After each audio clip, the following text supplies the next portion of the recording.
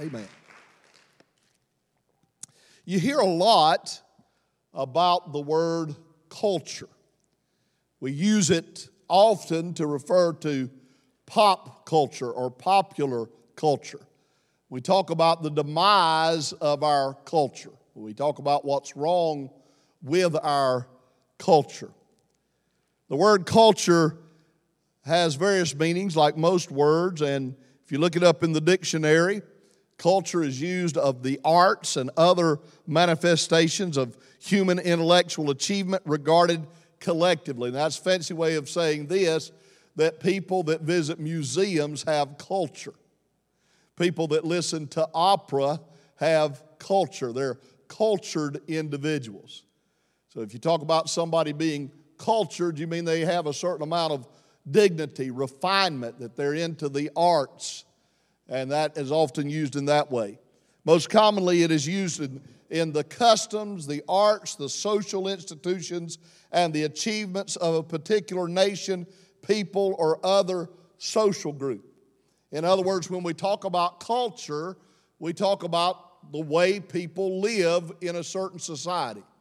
The word that is used in the Bible that is sometimes translated nations, it's often translated Gentiles. Sometimes it might even be referred to as Greeks or Hellenists, but sometimes even people. But what the word is ethnoi. It's where we get the word ethnic from. But ethnoi really doesn't mean people that live in a certain geographic location or behind certain boundaries. It means the way of life that people had.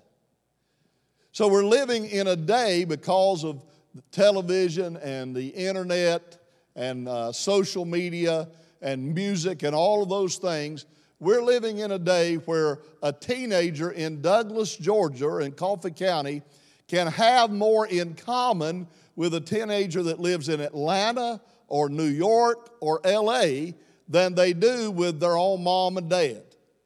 They have more in common because while you may say, well, we're not dealing with the kind of culture they are in LA. Well, we're not dealing with the kind of traffic they are. We're not dealing with some of the means they have. But I'm going to tell you, our children are influenced by the same cultural understanding and proclivities that kids in LA are.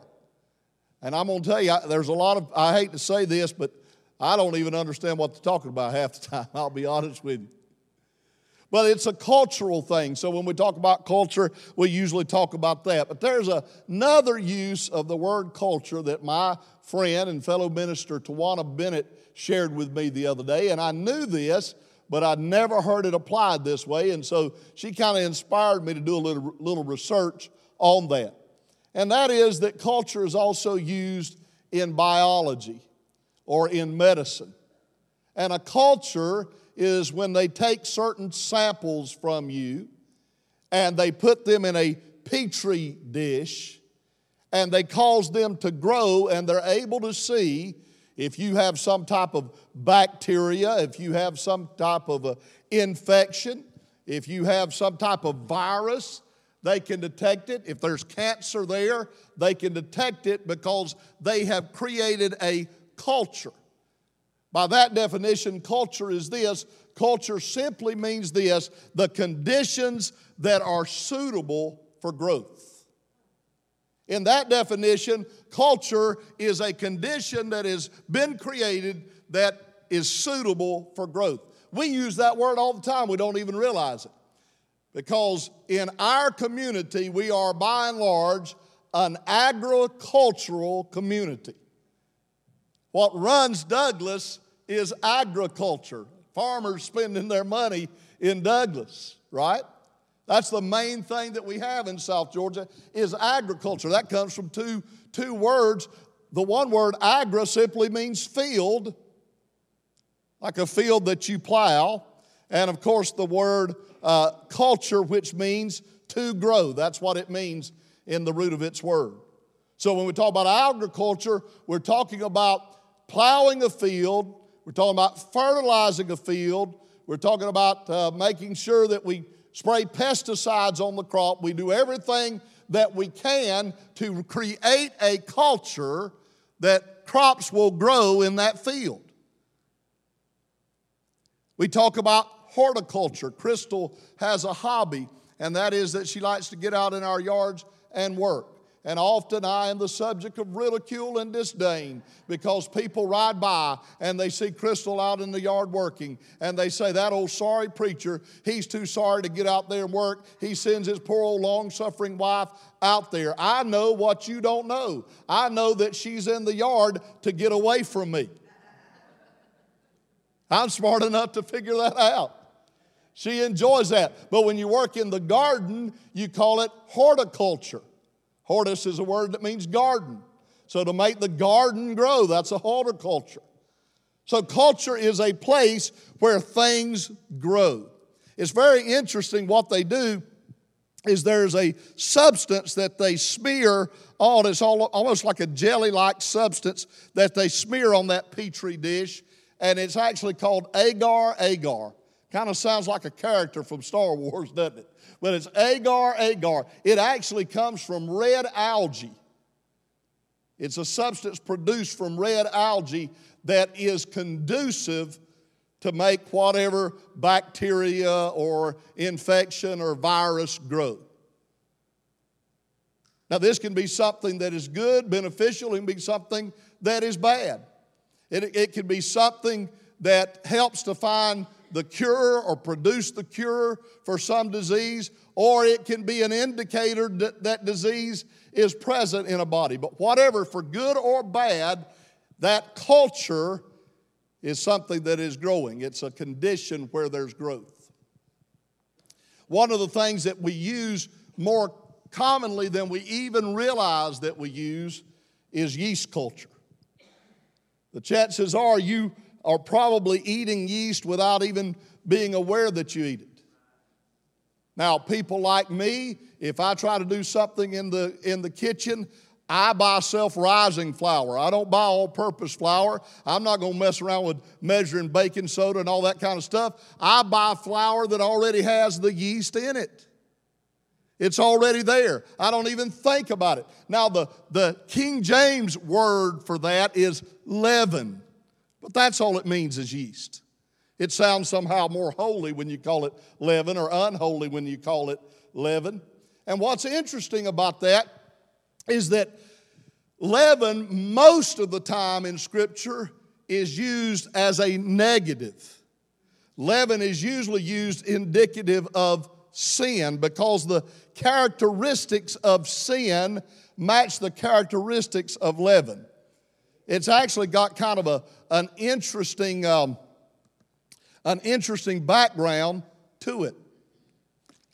Initially, at the first Passover, the children of Israel and what God commanded them were not that interested in having pure bread without leaven. What it was is that they had to flee so fast that they didn't have time to wait for the bread to rise. And so God told them, don't put leaven in your bread. Take that bread, that unleavened bread, because when I'm going to rescue you, you don't have time to wait around waiting on bread to rise.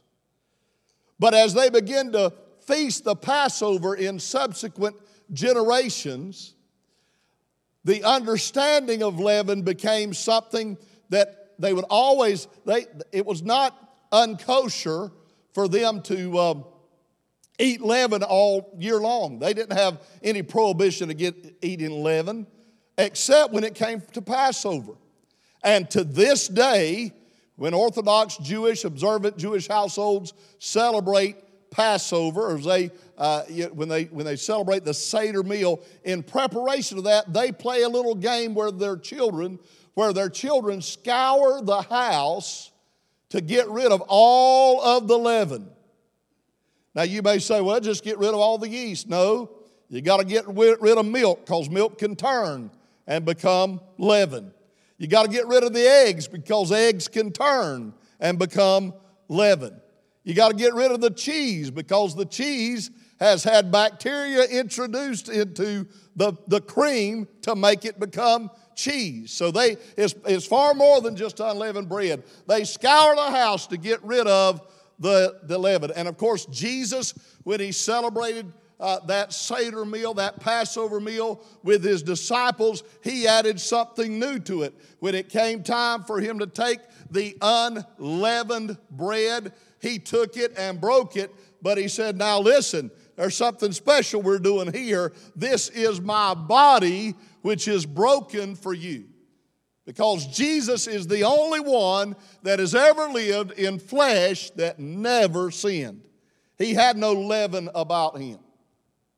Well, leaven has become then synonymous many times or indicative of sin. And there are certain aspects about leaven or yeast that fit with that. Number one is yeast is so small it is practically invisible. It's practically invisible. Jesus said in this parable, there was a woman took and hid yeast in 3 measures of flour. It's hard to detect. You don't see it coming. How many know with me that sin is not just something that you do? If they were to take and imprison us, take away television from us, put our hands and our feet in locks and chains, put us in a completely dark room without any contact with any human being, all that we had was enough bread and water to exist and enough oxygen to breathe. How many knows that we could sin right by ourselves in that room, cut off from all society, we could still sin? Right? Because sin is something that happens internally. The action takes place because of what takes place on the outside, because of what's taking place on the inside. And then sin is also just like yeast or leaven. It is infectious. One of the definitions of that means likely to spread or influence others in a rapid manner. You might use the word insidious. It works slowly but surely. Have you ever seen somebody that in the gifts that God gave them physically were handsome or beautiful? They were attractive people, but they took the wrong path and they lived in sin, and sin little by little robbed them of their beauty, robbed them of their vitality, robbed them of their zest for life, right? And not only that, I said it halfway joking tonight, but I saw a couple of our ladies out in the foyer that I hold in high regard. And I said, you know, it's amazing that I often see people that I hold in high regard talking with each other. But it's also true that the people I hold in low regard, I usually find them talking to each other. Right? That fellowship kind of seeks its own level. And that brings us to the fact that there is the influential nature of leaven or yeast. It changes whatever it's introduced into. And sin will change you. It'll change your likes. It'll change your dislikes. It'll change your way of thinking. It will change your mindset. It will change the things that you love. It'll change the things that you hate. It changes you. Sin is not, and here's the thing people need to understand. People get so caught up in the activity of sin, and they act like that the activity is no big deal. But the problem with sin is sin has a way of worming itself in and wrapping itself around and growing in your heart and mind till it changes the very essence of who you are. That's what sin will do to you. That's what sin will do to a society. That's what has happened in our culture. We have created a culture where sin has been free to grow. We've created a culture where immorality and evil has been left unchecked and allowed to grow. If you put in television shows and in movies and in literature, and you put it enough, and you're exposed to it enough, you'll start saying words that used to make you blush. You'll start condoning activities that used to vex your righteous soul. You'll start compromising and sliding. You'll start making excuses for yourself and for others. I don't want to be harsh because there are other sins besides this, but it's just such a part of where we are as a culture that it's so obvious that you just have to mention it. When I was a child in the 70s, there was a show called Three's Company. It's a man living with two women. It was a funny show. I don't understand the morality of this, but out in California, his landlord wouldn't let him live with two women if he was straight, so he pretended that he was gay. And we all laughed, and we laughed. And then Ellen came out and had a sitcom, and she came out at the end of the sitcom, came out that her character was gay, was a lesbian. And then they had an America Laughed. And then we had a sitcom, Will and Grace, that the main characters, the status of the show is that one of the main characters was gay. And then we had a show called Modern Family that normalized two men raising a family together. One big happy family. Would you believe me if I were to tell you that our state overseer told me that we have a Church of God pastor in another state who's pastoring a Church of God whose wife left him for another woman, and he is pictured with her and her girlfriend and their children, and he has on a shirt that says families come in all shapes and sizes. I'm not trying to hurt anybody by saying this. We all have friends, loved ones that are impacted by that sin, like we do friends and loved ones that are impacted by sins of greed or lust or heterosexual sin. But I'm saying that our culture has changed and reversed its mindset. People point to Bible-believing Christians as bigoted as if somehow we've just begun to teach against sexual sin. We've not changed. The Bible's not changed. Society changed on us. Why? Because there was a culture created that allowed it to grow. And if you start filling your home, and I am not advocating a return to legalism that we live by rules and regulations, but I'm going to tell you what. If you're taking your children or your grandchildren to see movies or watching on your TV at your house that have 40, 50, 60, 70, 80 F words in it, don't you spank them when they say the F word. You created a culture to let that grow. You did that. If you're letting them play games where they're first person shooting people and there's blood splattering, don't you be so concerned when they're in a fight in school. You created a culture that allowed it to grow. If they're listening to music that glorifies violence and uses terrible, sexist, misogynistic language that puts women down and calls women by the name of a female dog, and then all of a sudden you're going to turn around and tell them they ought to treat women like their sister. You created that culture. Amen? Or oh me. Well, I didn't mean to preach on that, but that's still pretty good preaching. Amen. But that's not the only leaven. Now, this is the leaven we got to watch out for, because I'm preaching to the choir now. On Sunday night, it's a good chance to preach against sin, because people that come on Sunday night generally living right.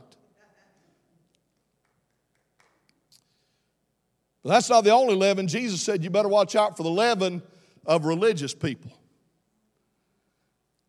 He said you've got to watch out for the leaven of the Pharisees and the Sadducees. Because a self-righteous, religious, legalistic, harsh, judgmental attitude acts in the same way that sin acts. It starts off almost imperceptible. I am amazed. I'm confounded. I have been in licensed ministry. Licensed ministry for 32 years. I have been preaching for about 35, 36 years.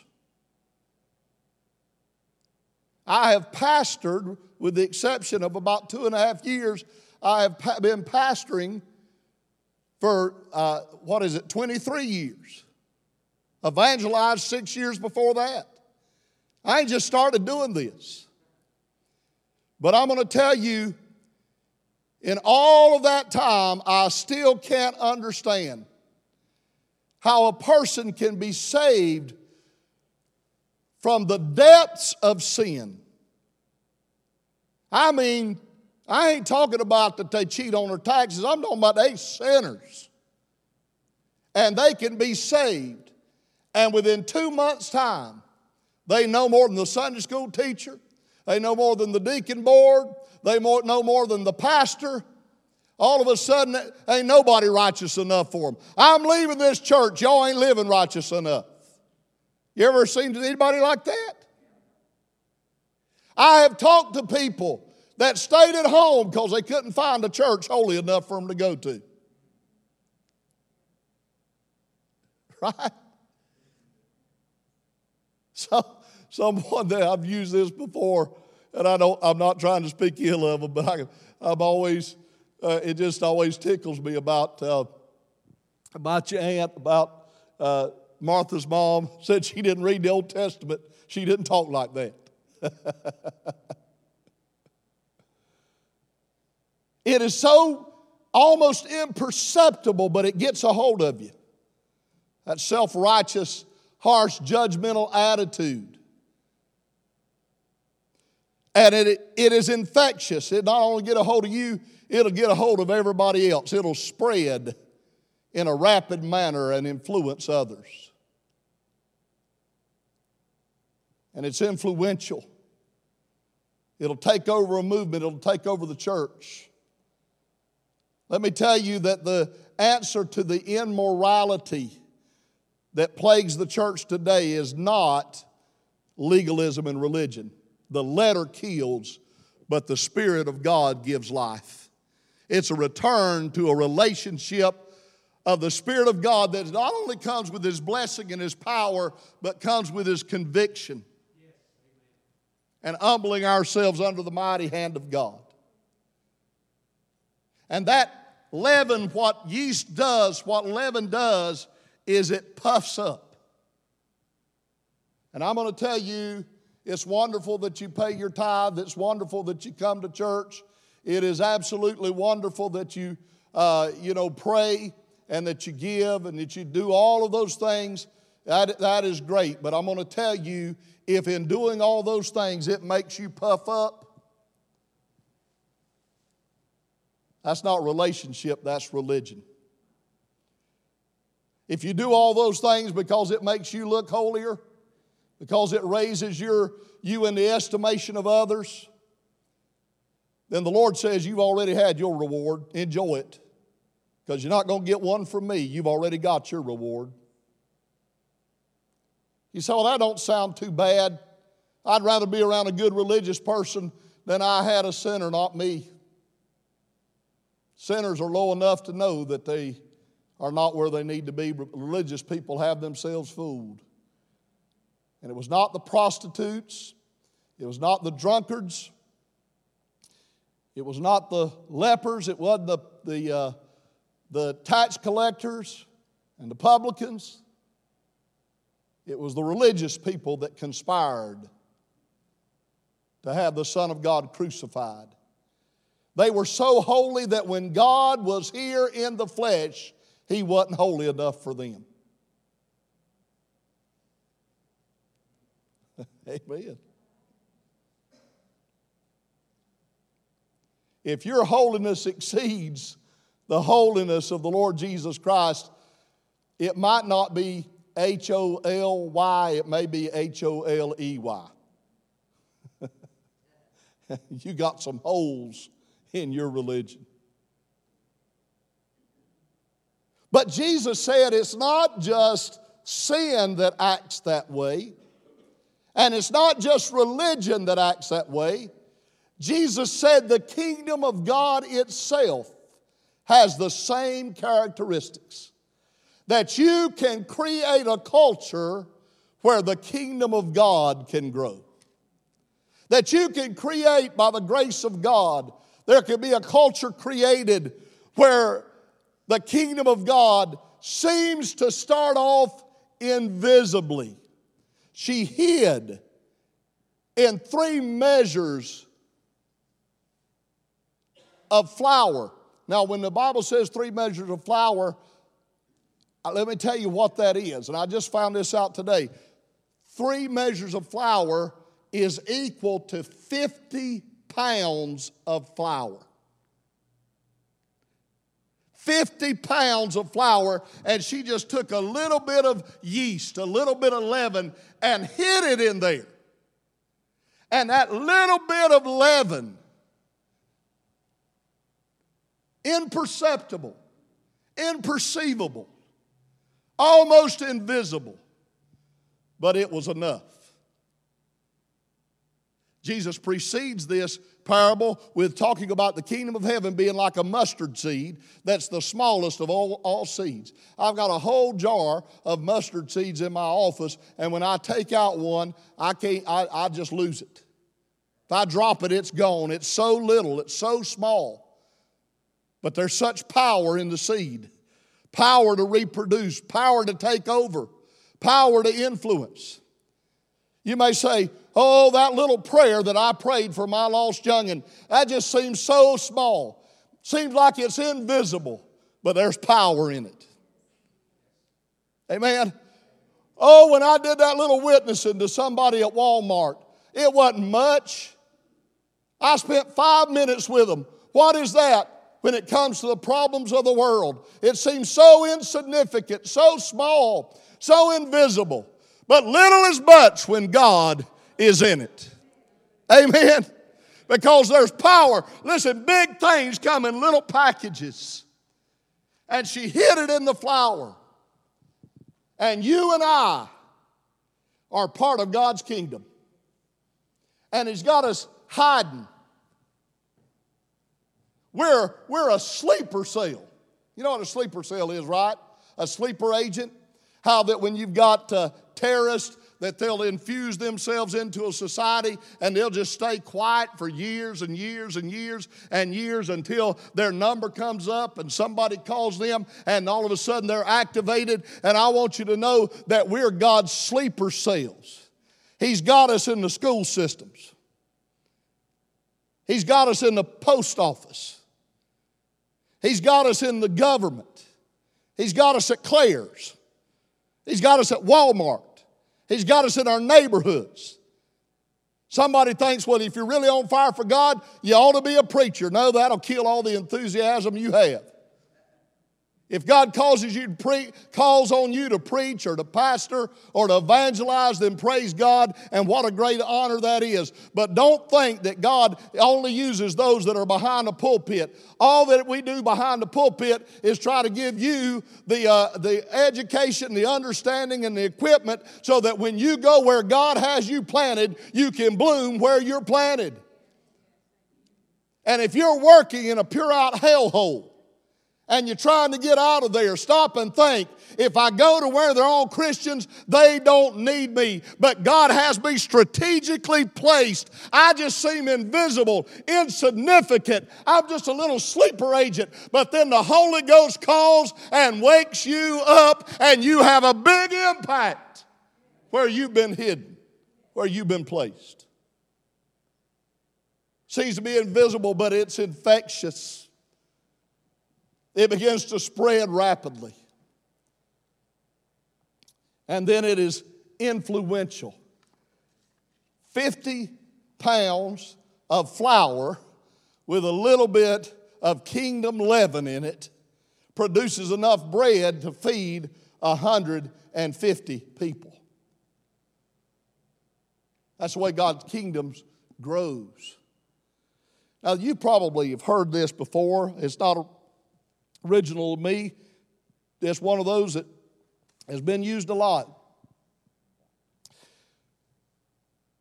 But a son came to his daddy and said, "Dad, I'm having a little bit of trouble in school, and I don't know how to respond to it, don't know how to react to it." And he said, "Well, son, follow me." And he went into the kitchen, and he said, "Son, I want you to get 3 pots out, and I want you to fill all 3 pots about halfway up with water. And when they start to boil, in one of the pots, I want you to drop in a couple of potatoes. And then another one of the pots, in that boiling water, I want you to drop in a couple of eggs. And then in that last pot, I want you to drop in some coffee." He looked at his dad, kind of like you're looking at me. But he did it anyway. And he said, "All right, son, after 10 minutes, I want you to come back and look and check." And he did. And he allowed it to cool off. He said, "Take out those potatoes and tell me, what was the condition of those potatoes when they went in? What did they feel like?" He said, "Well, Dad, they were kind of hard." He said, "Well, what were they like when they came out?" He said, "Well, Lord," he said, "Daddy, they were kind of soft and mushy." He said, "That's the way some people respond to adversity. They go in hard and tough, but when the going gets tough, they get mushy." He said, "Son, crack open those eggs." And he cracked open those eggs and peeled them. He said, "Tell me about those eggs." He said, "Were they like that when they went in?" He said, "No, Dad, anytime I've cracked open an egg, the yolk is just runny, soft, runny." He said, "Well, what's that yolk like now? What's the white like, the yellow like?" He said, "Well, Daddy, it's been boiling 10 minutes. That's a hard-boiled egg if I've ever seen one. It's hard." So that's the way some people are. They go into situations, when they go in, they're soft and pliable. But the stress, the problems of life cause them to be hard, rigid. He said, "Son, tell me about the coffee." He said, "Son, I want you to separate the coffee out." He said, "Well, Dad, I can't tell what's coffee and what's water, because the water didn't change the coffee. The coffee changed the water." And that's what God's called us to be. The flour doesn't change the yeast. The yeast changes the flour. Jesus prayed this way: "Father, I'm not asking you to take them out of the world, but I want you to keep them from the evil that's in the world." God's not calling on us to allow culture to change us, but us to change culture. He's not calling us to allow people to change us, but us to change people. I don't want to talk too long, but it's kind of what I do. So I remember when I was just a teenager, there was a Christian company that put out a Christian version of Archie comic books. And I loved them. When I was about 12, 13, I loved them. And I still remember to this day that in one of those Archie comic books, they gave this example. They said, people are either like thermometers or thermostats. Some people are like a thermometer. When things get hot, they get hot with them. Some people are like a thermometer. When things get cold, they cool down with them. But other people are like a thermostat. They don't change with the temperature. They change the temperature of any room they're introduced into.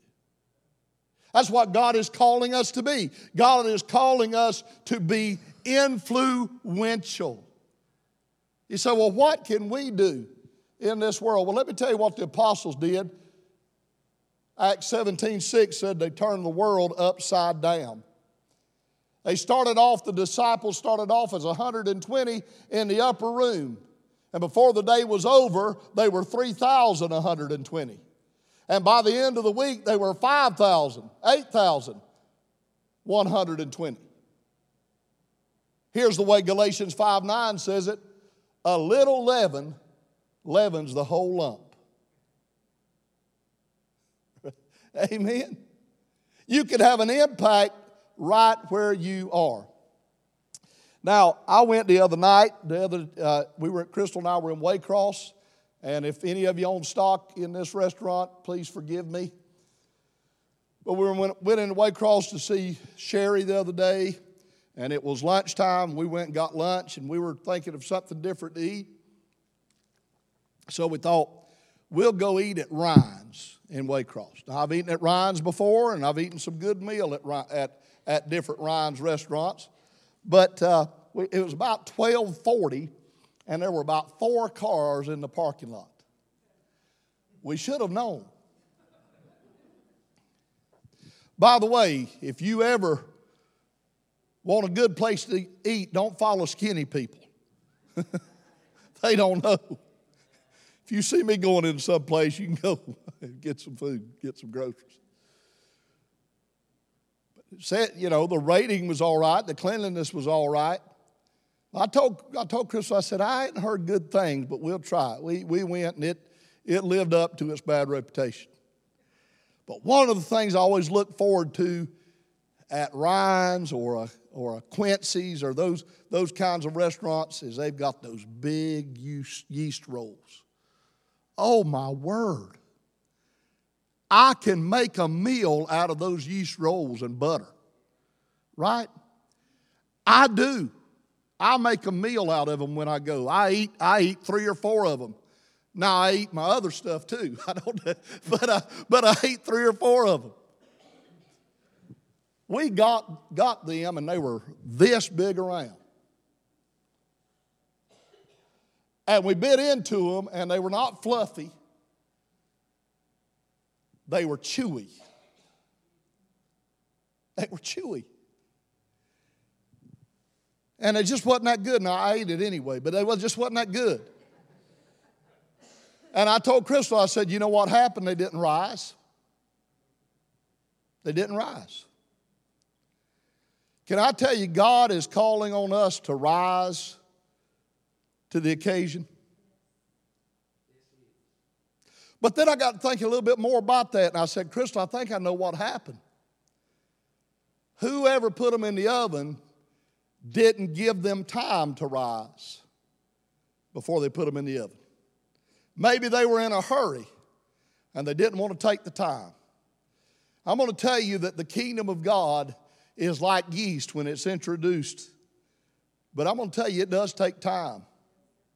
It takes time in the presence of God. It takes time in the Word of God. It takes time in the house of God. It takes some time. One of my favorite memories, Dad retired at 50, and we were able to go on some family trips. And one of my favorite memories is we went to San Francisco, and there at Fisherman's Wharf with Alcatraz out in the distance out there, we purchased from one of those little stands there, we purchased some clam chowder that came to us in a sourdough bowl. Now listen, I ain't that big on soups and chowders. But when you let me eat the bowl, I can get through it.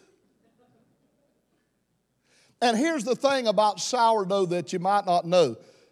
This is just one strand now. There was a guy named Isidore Boudin who immigrated to the U.S., settled in San Francisco in the gold rush era. And in 1849, the 49ers, in 1849, he started his bakery there, and he started collecting all of this bacteria that was in the air around the bay. He started collecting it because it's natural yeast. And the way you do it is you mix up a little starter of water and flour and just set it outside. Just let nature do the rest. And it collects in that. and it starts to, well, sour. Starts to ferment.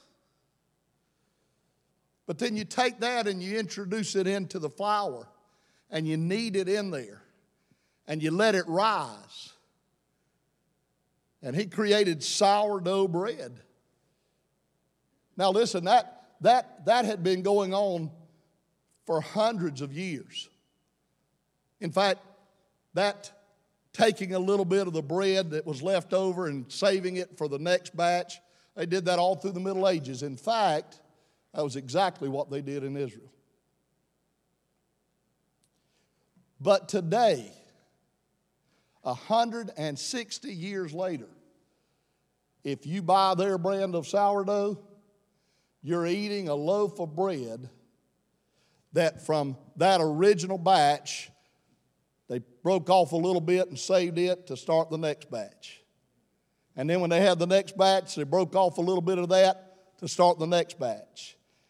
And the line of that sourdough bread goes back to that original culture 160 years ago. So when this woman took a little bit of leaven and used it to leaven that 50 pounds of flour, she was introducing into a current situation a historical reality. Here's the way Jude said it. Beloved, while I was very diligent to write to you concerning our common salvation, I found it necessary to write to you, exhorting you to contend earnestly for the faith which was once delivered unto the saints. What we have ain't something that we've heard some TV preacher talking about. It ain't something new that you heard Britt come up with. It's not some new system. It's not Scientology that a guy that was a con man and a science fiction writer just dreamed up, and now some of the wealthiest people in the world are following it. It ain't something that some polygamist came up with in the American West. It's not something that came from man at all. It's something that came straight down from heaven. The revelation started when God revealed to Moses the creation of the world, and it had been passed down orally from generation to generation, and the Holy Spirit's inspiration to Moses when he writes the first 5 books of the Bible. And the Spirit of God moved upon holy men of old, and they wrote as they were moved, borne along of the Holy Spirit. Over 40 of them. Over 1,000 years. And Jesus came, and in Jesus, He fulfilled all of the Old Testament and took it up, that old covenant, took it up to Him and created a new covenant with man. And the very people that walked with Him and talked with Him and saw Him die and saw Him rise again shared their story and gave us the New Testament of our Bible. And there's some people that make you think that somebody dreamed this stuff up in the hills of North Carolina. Don't you believe it for a moment. What we've got, the kingdom of God, is something that's been handed down to our generation. Boy, I thank God that I had a great granddaddy, that God saved him walking through the woods out of a drunk. I'm glad He handed it down to my grandmother, he and his wife. I'm glad Nana Peavy handed it down to Daddy. I'm glad my great-grandfather on my mama's side that cut down the trees that made the first shingles that went on the first Church of God in Homerville, Georgia. I'm glad he took little Isla Marie to Sunday school. I'm glad my mom and daddy didn't just talk to me about the Lord. I'm glad they lived it in front of me. I'm glad they took me to church 9 months before I was even born. I'm glad I cut my teeth on the church pews. And I know it might have been a little bit radical, but I'll have to say I'm still glad that the first Sunday that my boy was on the earth, he was in God's house.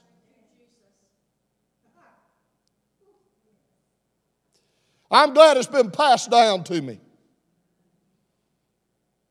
That's what Paul said to Timothy, wasn't it? Timothy 1:5, he said, I call to remembrance the genuine faith that is in you. It dwelt first in your grandmother Lois and in your mother Eunice, and I'm persuaded it's in you as well. But I learned something on the internet, so it has to be true. Abraham Lincoln said you can only believe half of what you read on the internet. I found that on the internet. But I found this out about a yeast culture, about sourdough bread or any other kind of bread that's created in this fashion. That you can break off and store aside part of that dough to create the next dough. But that every once in a while, you've got to add what they call a refresher. You got to put a little bit more water and a little bit more flour. And as long as you'll add the refresher every once in a while, it keeps that yeast, that leaven, active. And I'm going to tell you, I'm glad of what was handed down to me. But every once in a while, I've got to have a refresher. I've got to have the fresh flow of the river of the Holy Ghost. I got to have Him bring some freshness into my life. So He's not just grandma's Jesus, and He's not just daddy's Jesus. He's my Jesus. In fact, that's what Paul said, the very next verse to Timothy, after he said, I saw it in your grandmama, I saw it in your mama, I see it in you. He said, therefore I remind you, stir up the gift of God which is in you through the laying on of my hands. He said, look, it's not just enough for you to be a guardian of the faith that's been handed down to you, but you've got to have an active faith and a refreshing of your faith so that it's active and churning and influencing and growing in your heart, your life, and to those in your circle of influence. That's the reason you're in church on Sunday night. I mean, my word. I'm looking at people across this room. You've been in church thousands of times. Thousands of times. I mean, my goodness. I've preached to some of you folks. 1,500 times. If I preach 150 sermons a year, that's a little less than 3 a week. For 10 years, that's 1,500 sermons that I've preached to you. I get sick of listening to me after 1,500 times, and I'm my favorite preacher. What in the world are you doing here? You know why you're here? Because you said, Lord, I want to keep that leaven active. Lord, I want a refresher. I don't want it to die with me. I want to get under the spout where the glory comes out. I want you to keep pouring into me so I can keep pouring into other people. That's why you're here. Is because we all need a refresher. Because we are wanting to create a culture where the kingdom of God can grow. Amen. Stand across this building. Lift your hands. Let's just pray right where we are, and then we're going to open the altar for us to get down individually with the Lord. But I just want you to lift your hands right now. I'm going to pray over you. If you're here and you're not saved, altars are open. I'll pray with you to be saved. But I want you to say this with me. Say, Lord, I've come for a refreshing. I'm thankful. Say it loud. Say, I'm thankful, God, for the faith that was handed down to me. I thank you for it, Jesus. But, oh, God, I've come for a refreshing. I need you to pour some water on me, Lord. I need you to keep me active, keep me stirred up. Stir up the gift of God that's within me. in Jesus' name. Come from all over this building, gather in the altar, and let's seek the Lord until we feel the touch of heaven.